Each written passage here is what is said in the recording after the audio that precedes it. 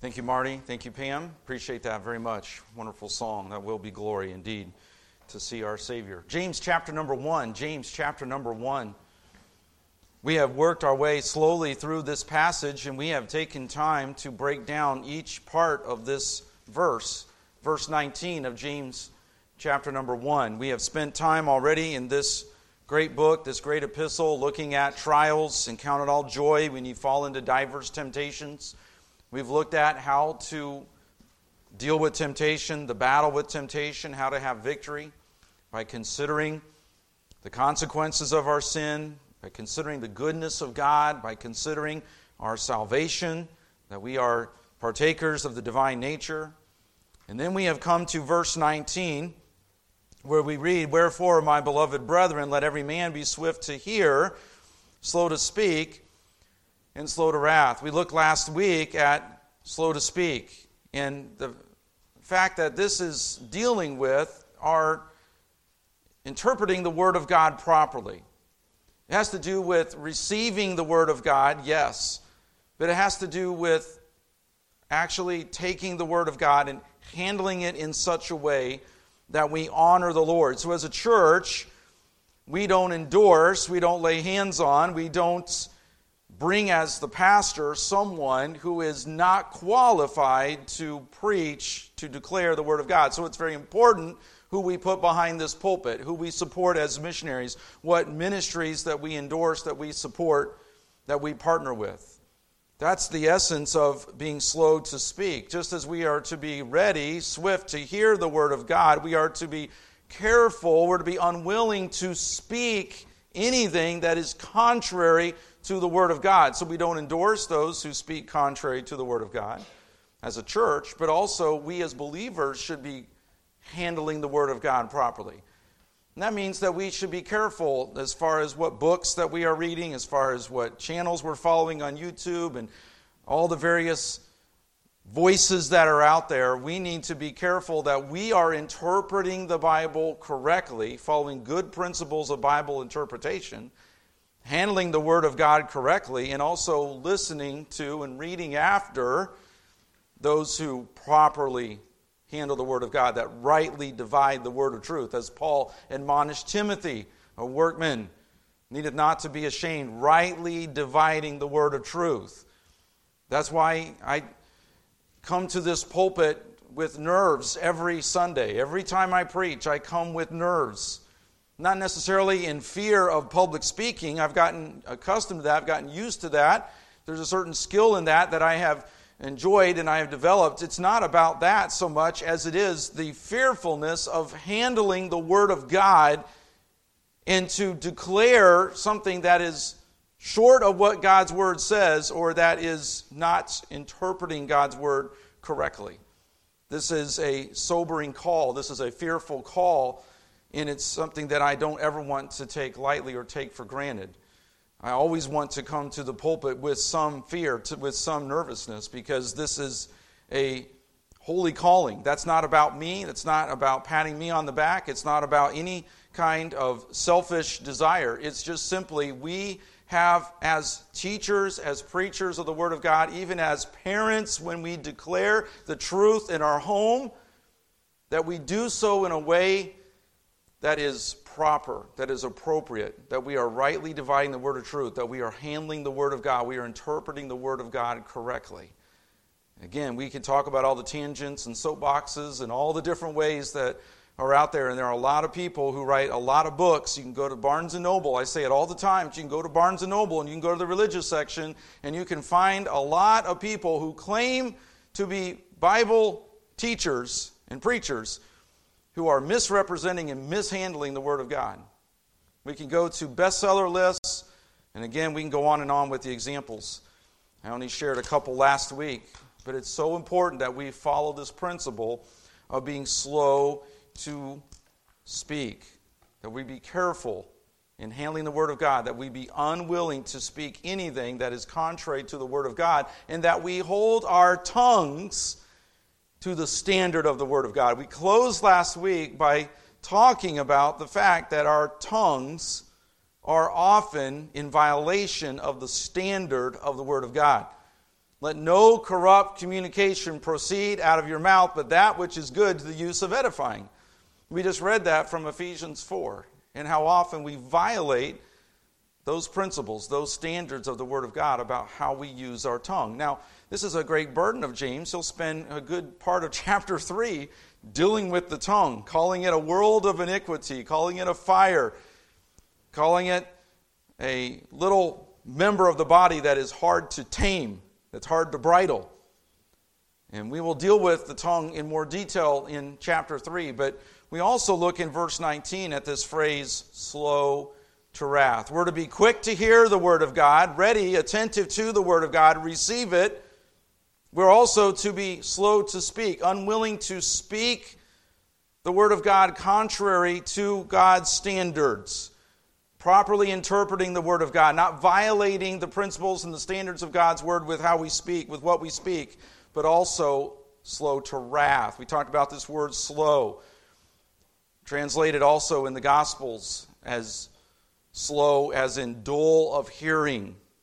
Again, this idea of being unwilling to violate God's standard regarding anger, to follow God's principles regarding wrath, regarding anger.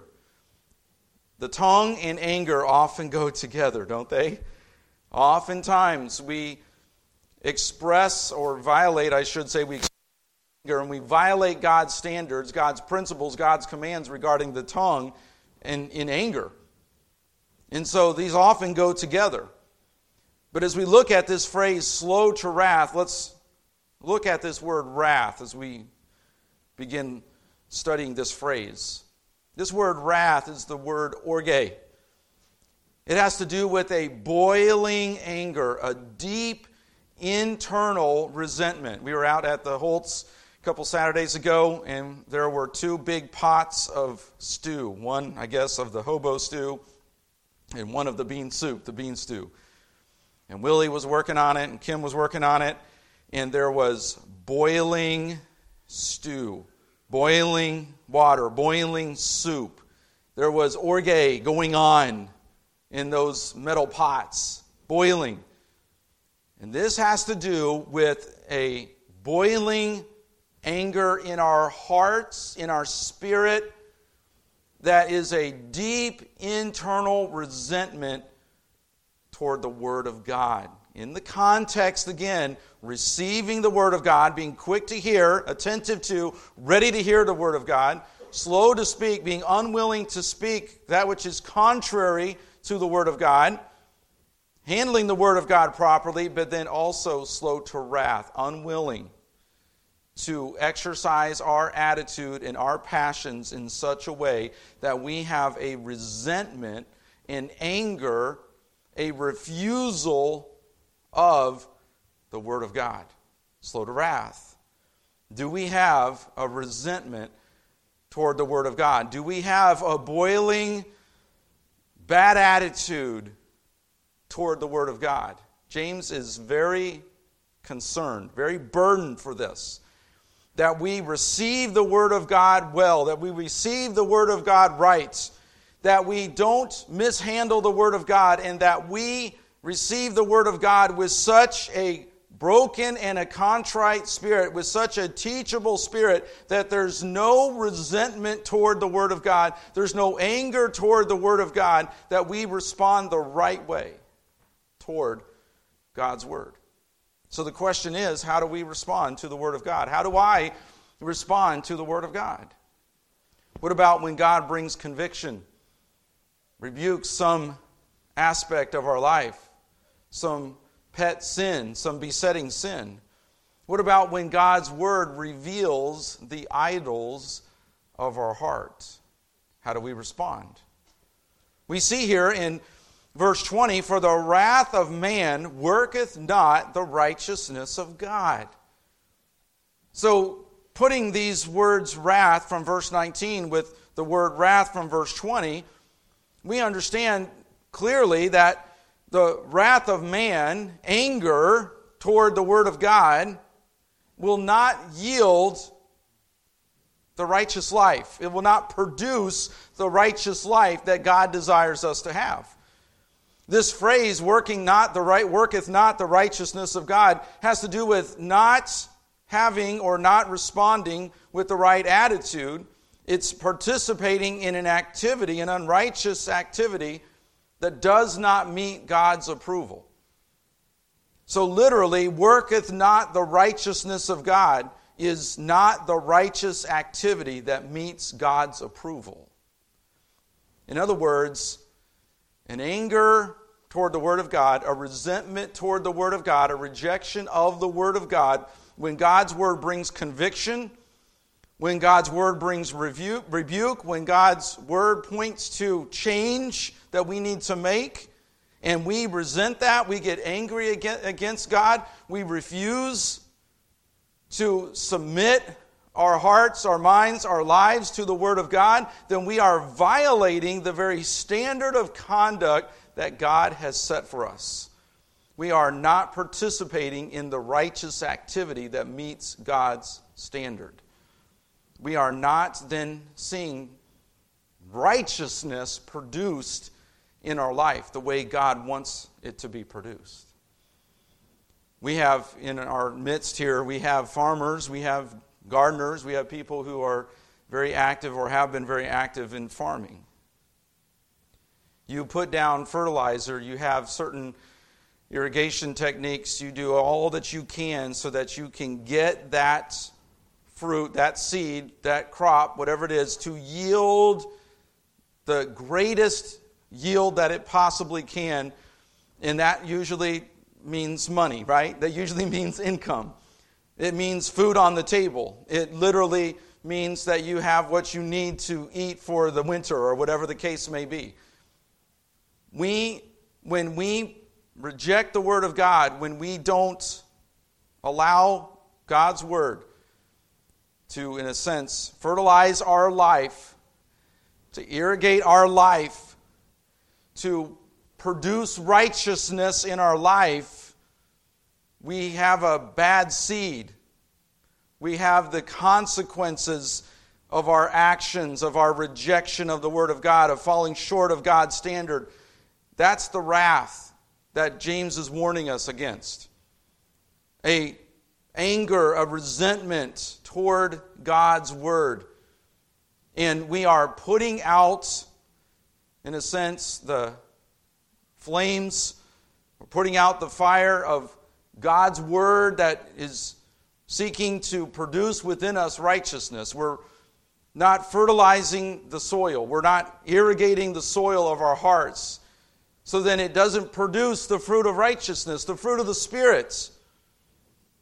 And James is warning us about this.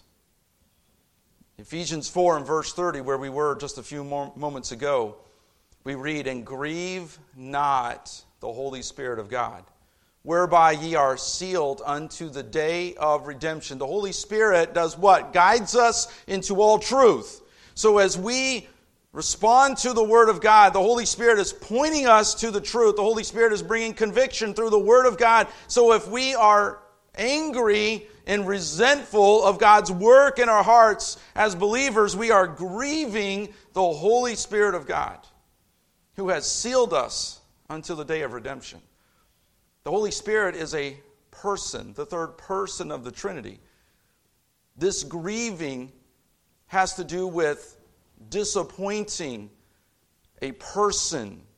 This has to do with us not holding our end of the bargain, so to speak, not maintaining that right relationship with God that He wants us to have so that He can produce within us righteousness, Christ-likeness, the fruit of the Spirit.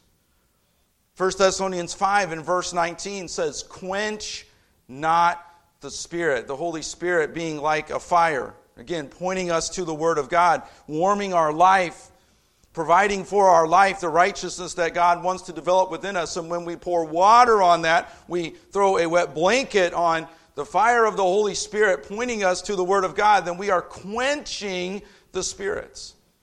We are being wrathful. We're being quick to wrath.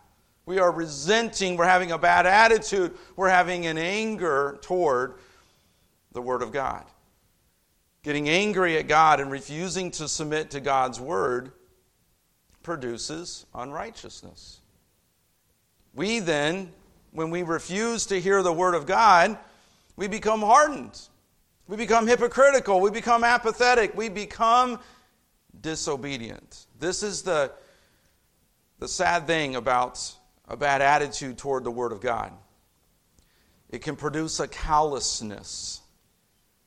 We can even be guilty, as James is dealing with so very clearly in James 1.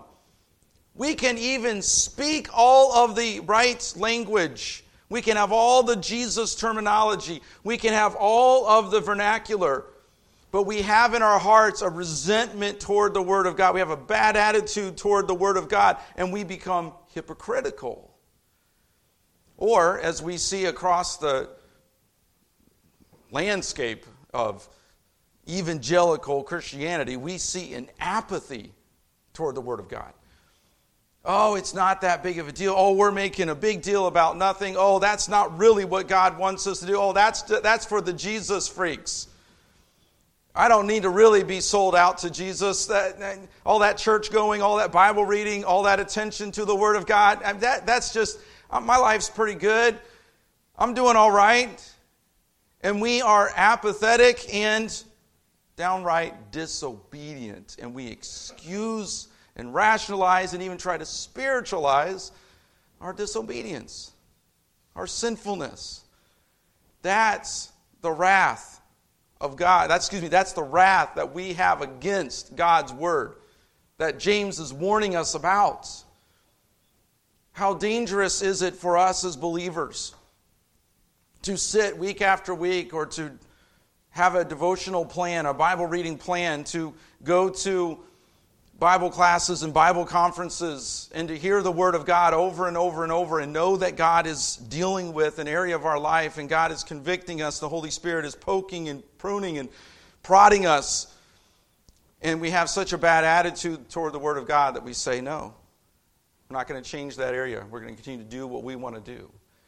James is warning about this. He says it doesn't produce the wrath of man. This bad attitude toward Scripture worketh not the righteousness of God. As one commentator said, we should receive the Word, we must respond to the Word, and we must resign ourselves, submit ourselves to the Word. And resentment toward the Word of God in His work in our hearts results also many times in anger toward others, doesn't it? If we have a bad attitude toward the Word of God, if we have a bad attitude toward the preaching and the teaching of God's Word, if we have the wrong spirit, the wrong response to the convicting work of the Holy Spirit pointing us to the truths of God's Word, then that anger, that boiling resentment, anger in our hearts often then results in a resentment and an anger toward others. And we see in Ephesians 4 and verse 31, as we read earlier, let all bitterness and wrath and anger and clamor and evil speaking be put away from you with all malice. How many times, as we get further and further away from a right relationship with God, as we get further and further away from receiving the Word of God and applying the Word of God and rightly dividing the Word of God, and as we have a continuing bad attitude and resentment and boiling anger in our spirit toward the Word of God, how often does that then result in our anger toward others? Our vertical relationship with God is not right, so then our horizontal relationship with others isn't right. And I don't know how many times in my own life, if I'm struggling with a bad attitude toward some member of my family, I'm struggling with my attitude in the home, it is directly correlated to my relationship with God. And sin will keep us from this book, or this book will keep us from sin. And I know we think of that in a kind of a circle, back and forth. But there's that direct correlation. A bad attitude toward God, toward His Word, toward church, toward the faithful declaration of God's Word in preaching and in teaching, in Bible study, and however that God brings His Word into our lives, faithfully declared, rightly divide it, if we resent that, if we reject that, if we won't submit to God's word, ultimately then it will affect every area of our life, every relationship that we have. And if we struggle with bitterness, with anger, with wrath, with a bad temper, with this clamor, this evil speaking, this malice, which is a malicious spirit toward others, is there not a maliciousness of spirit in our culture today? You don't have to go very far at all. Go to your local store, go to your local restaurant. Just drive down the road. Are there not malicious drivers? They drive with a malicious spirit. You go into the airport. You see the tension. You feel it. On and on it goes. It's in the news everywhere we go. So many people with a clamoring spirit, a malicious spirit, a bitterness of spirit because of a rejection of the Word of God. And we have to be careful as believers. We have to be so careful because we can become apathetic, we can become hypocritical, we can even have a callous to our life because we are not right with God. We don't let God's Word speak to our hearts. We are in a bad attitude and a boiling anger and resentment toward the Word of God, and it begins to affect our Christian walk. It affects our marriage, it affects our relationship with our kids, it affects our relationship with our co-workers, on and on and on it goes. And it does not produce the righteousness of God. So we see this slow to wrath. Proverbs 25 and verse 28 warns us, "He that hath no rule over his own spirit is like a city that is broken down and without walls." How often is our spirit broken down by sin, by selfish desires and anger and bitterness and resentment? And that brokenness of our life is like a city back in Bible times that has no walls. And the invaders, the enemies, can just come marching in and destroy the city, take over the city. And how often when our life is full of anger and bitterness and resentment toward God, toward His Word, and then in our relationships with others, that we become defenseless. And the enemy moves in, and there is an invasion of our life. And we are defeated. And we live discouraged and defeated lives instead of victorious lives, as God would want us to have, and be producing within us the righteousness of God. So we see this phrase, slow to wrath, but we go on now to verse 21, and we see a transition word. We see the word wherefore. So James is continuing in this theme of hearing the word, receiving the word, and it transforming us within, that we're knowing, that we are being, and that we are doing, that we live it out in obedience. He is dealing with this over and over, but he begins in a transition in verse 21. Wherefore? This has to do with a prepared heart. We are to be slow to wrath, and we also are to have this prepared heart. Verse 21, "Wherefore lay apart all filthiness and superfluity of naughtiness, and receive with meekness the engrafted word which is able to save your souls." Okay, so he is going to appeal to those who are unsaved. He is going to deal with the fact that it is the Word of God, the engrafted Word, that is able to save our souls. So he is going to make an appeal to the unsaved to receive the Word of God. The only way they're going to have victory over all this sin, all this evil, all this wickedness in their life is by receiving the engrafted Word, the implanted Word. It saves your souls. So then faith cometh by hearing, and hearing by the Word of God. But he's also applying this to believers. Okay? This phrase here, superfluity of naughtiness, right before that is the word filthiness. One example is the idea of weeds in our yard, in our garden, among the crops, all kinds of different pesticides and insecticides. We put down some sort of weed and feed, all these different weed preventers. Some work better than others. Some, it seems like if you just miss one little area, that's where the dandelions, and they seem to be able to spread throughout the yard. And when we were in Indianapolis, our first house on the west side of Indianapolis, there was a neighbor across the street, and he had a green thumb. He was just OC about his yard. Every 3 or 4 days, he's out there mowing. I mean, it had no weeds. Every blade of that grass was as luscious green as you can possibly imagine the entire summer. And then there's my poor yard across the street. We buy this house. It had sat empty for a year. It was a repossessed. We got it at a great deal. And it was a weed fest. And we spent 16 years in that house. And that yard every summer had weeds. It had crabgrass.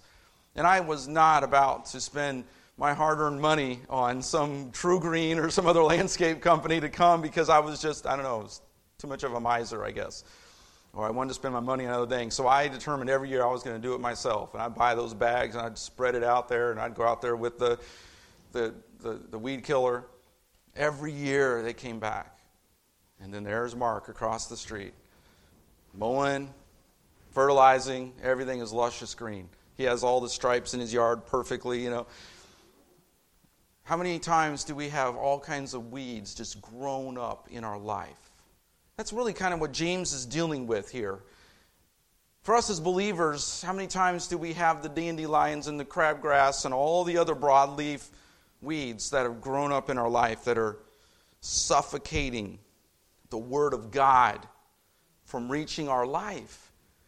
And there's no fertilization going on. There's very little irrigation or whatever kind of water that we can put out to help bring more life to the yard.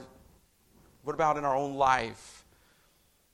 The lack of the water of God's Word, the resentment toward the Word of God, the unwillingness to receive the Word of God, the not handling the Word of God or following and reading after those who don't handle the Word of God, and it begins to form all kinds of weeds in our life that suffocates.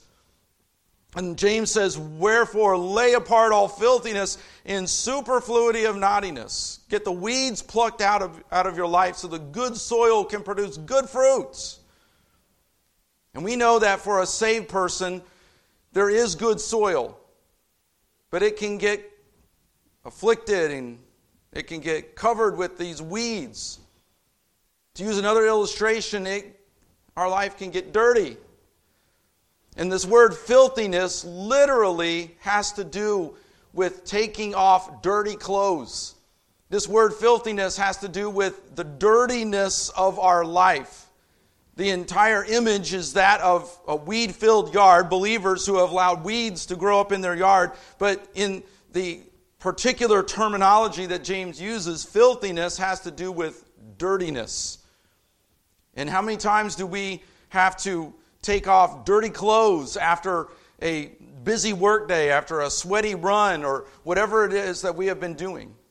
Chandler would come home this summer from working in foundations and basements and all of the things that would go with all the work that he would do down in the ground and, waterproofing and on it went. And he would come home some days and he was just filthy. Boots full of mud, all kinds of just whatever all over.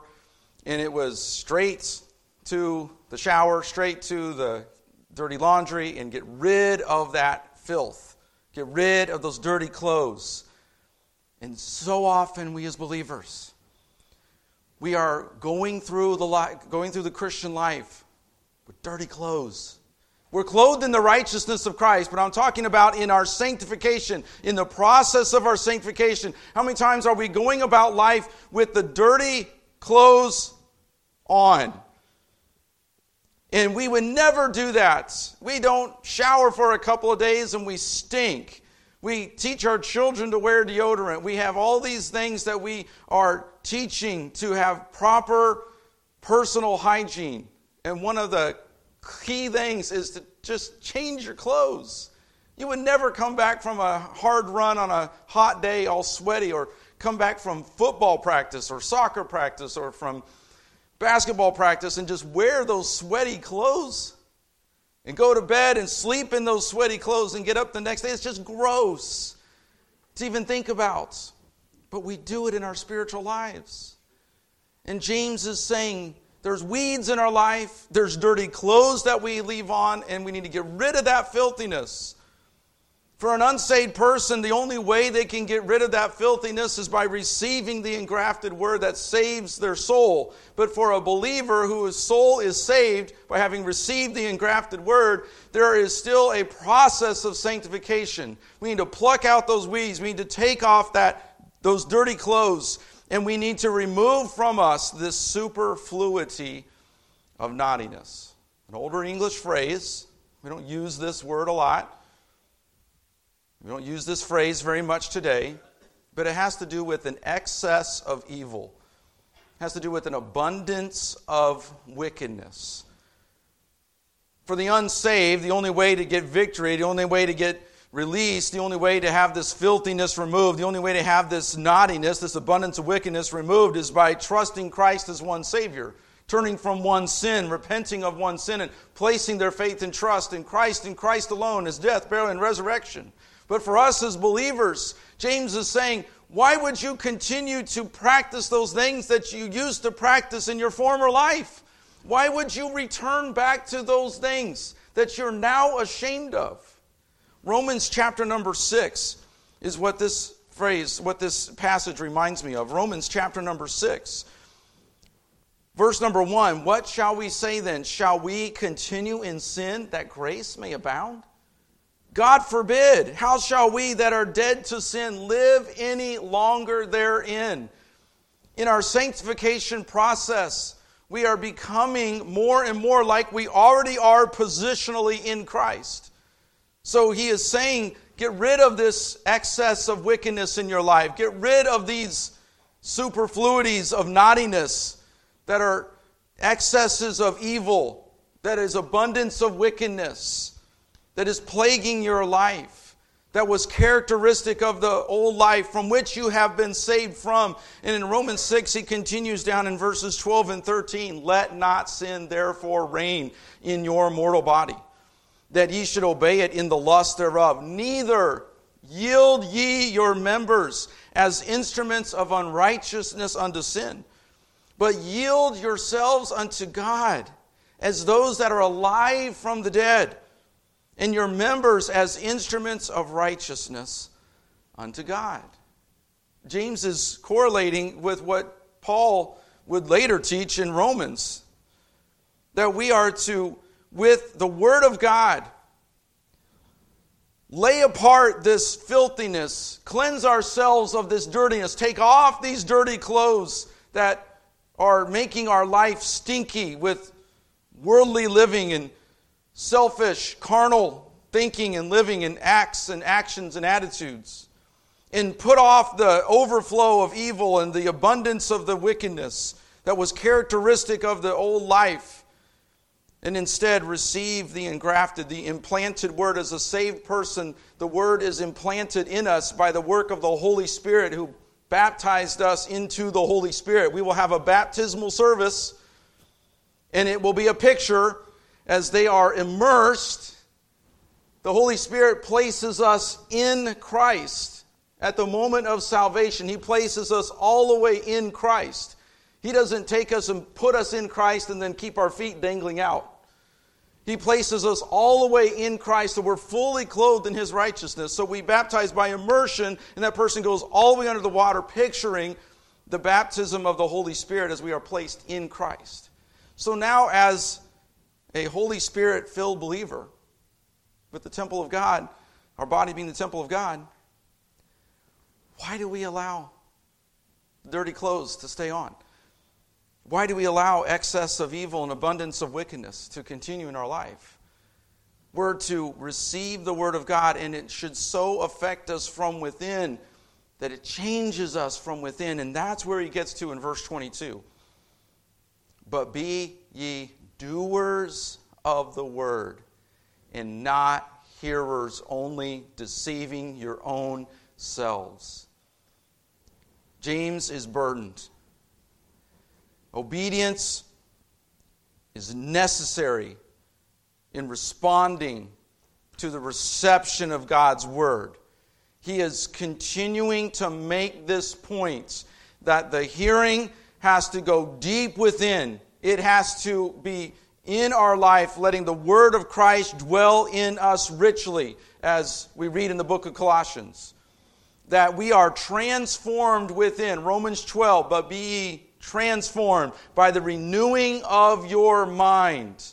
How does our mind get renewed? How does our mind get changed from stinking thinking, from thinking after worldly patterns of sinful thoughts, from thinking after ways that had set up priorities of worldliness and set the world's values? How do we have that change of mind? By the Word of God.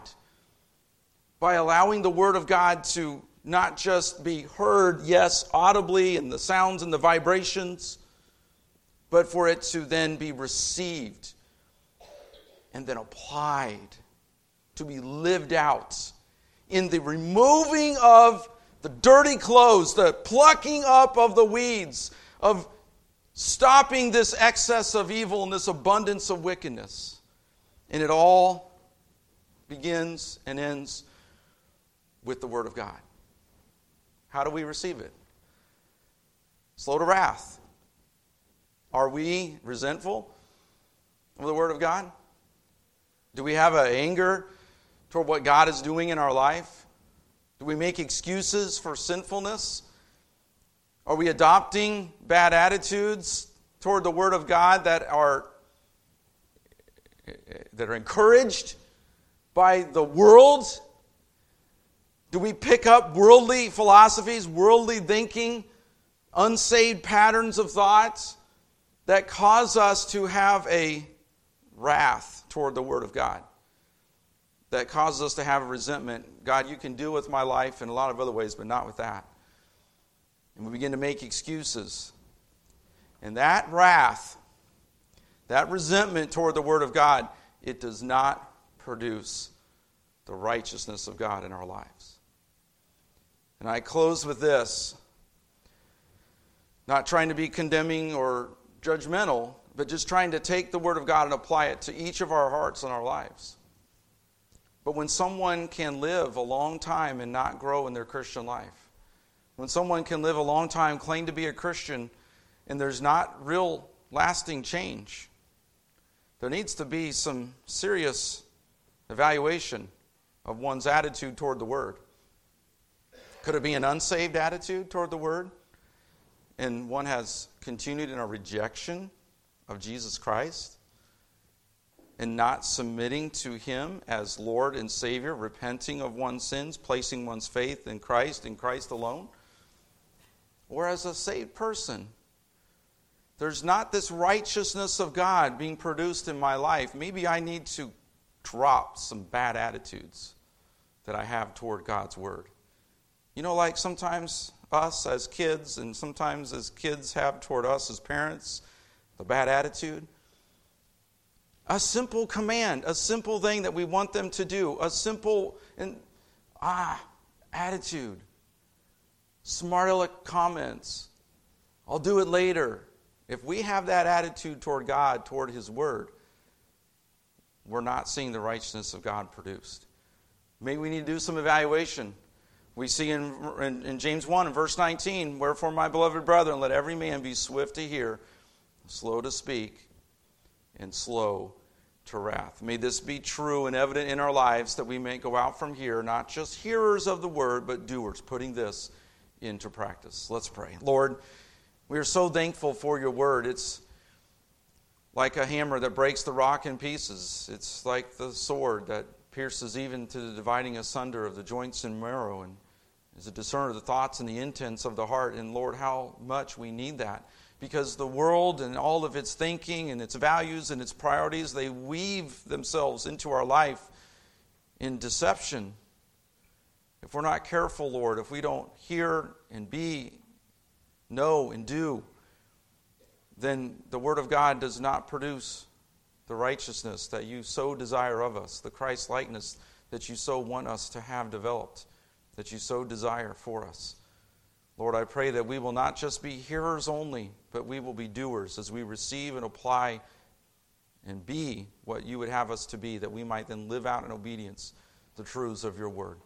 If there's someone here who's not saved, who does not know you as their Savior, Lord, may today they turn from their sin and turn to you in saving faith, we pray. In Jesus' name, amen. Derek's going to come and he's going to lead us in our closing hymn, 487, Where He Leads Me, I Will Follow.